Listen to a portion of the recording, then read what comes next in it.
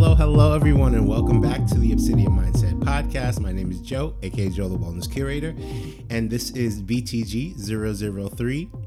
Productivity is killing my vibe, B. Welcome back.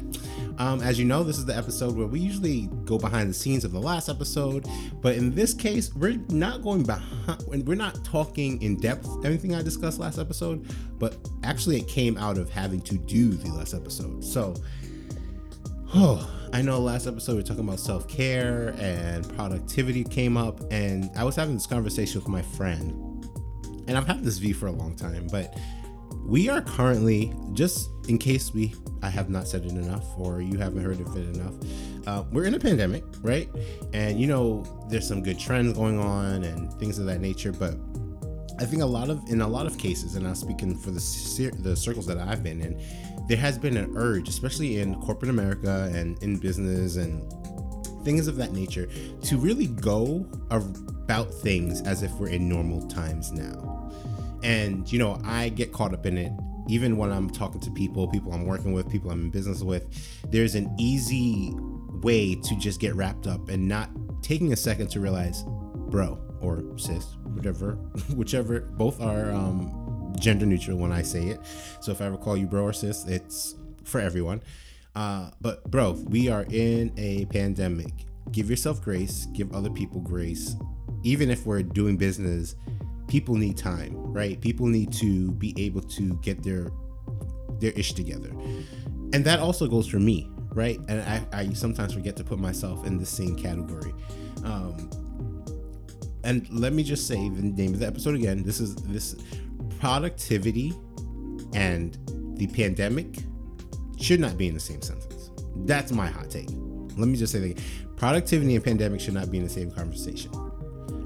There's ways of saying I need to be responsible and get things done during this pandemic because we're all being responsible humans. But the urge to always be productive and whatever that means has shifted and has modified, at least me, the way I even talk about my own personal life. So let me take a step back. As you guys know, I work in corporate America. I'm an accountant, and the thing that we do is deadlines. We are very deadline focused. I don't do taxes.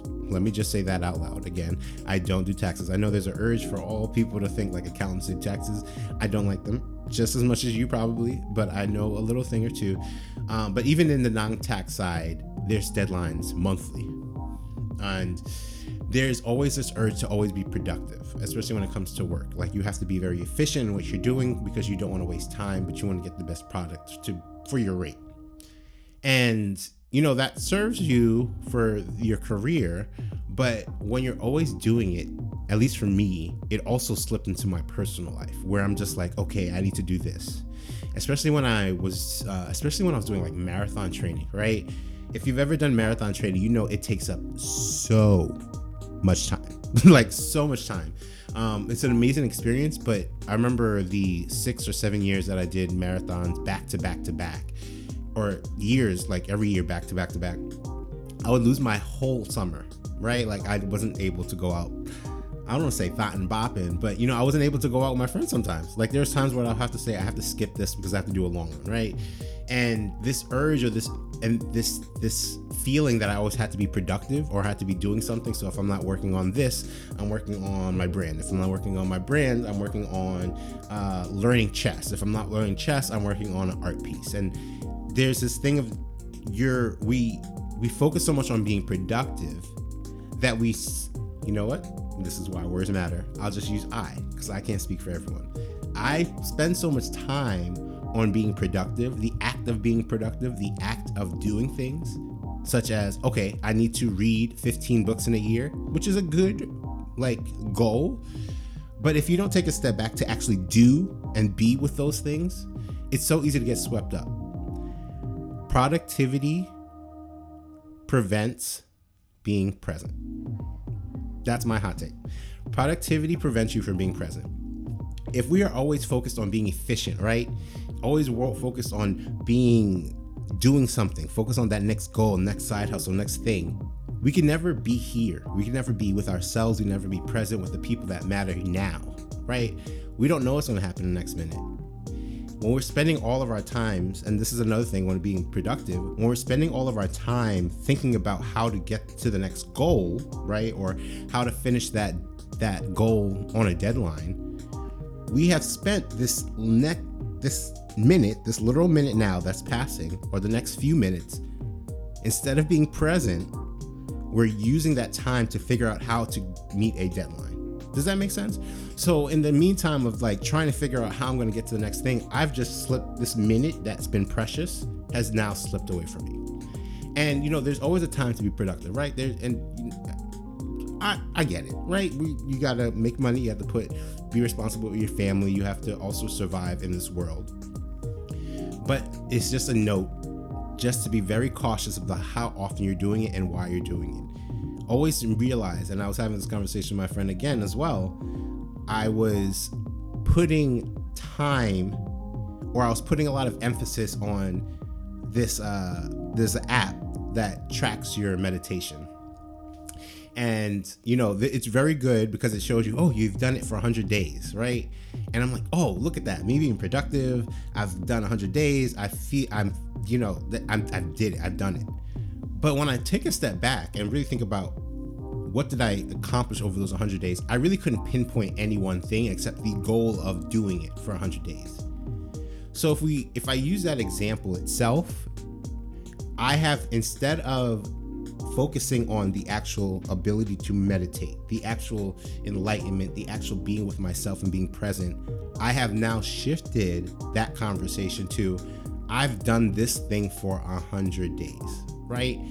And there's always an accomplishment. There's always a reason to be very happy about this accomplishment, but we also have to make sure we're also doing it for the right intentions. We also have to focus on being present. We also have to focus on making sure we're here and doing what we're saying. We're not just saying we want to build something, we're here with it, right?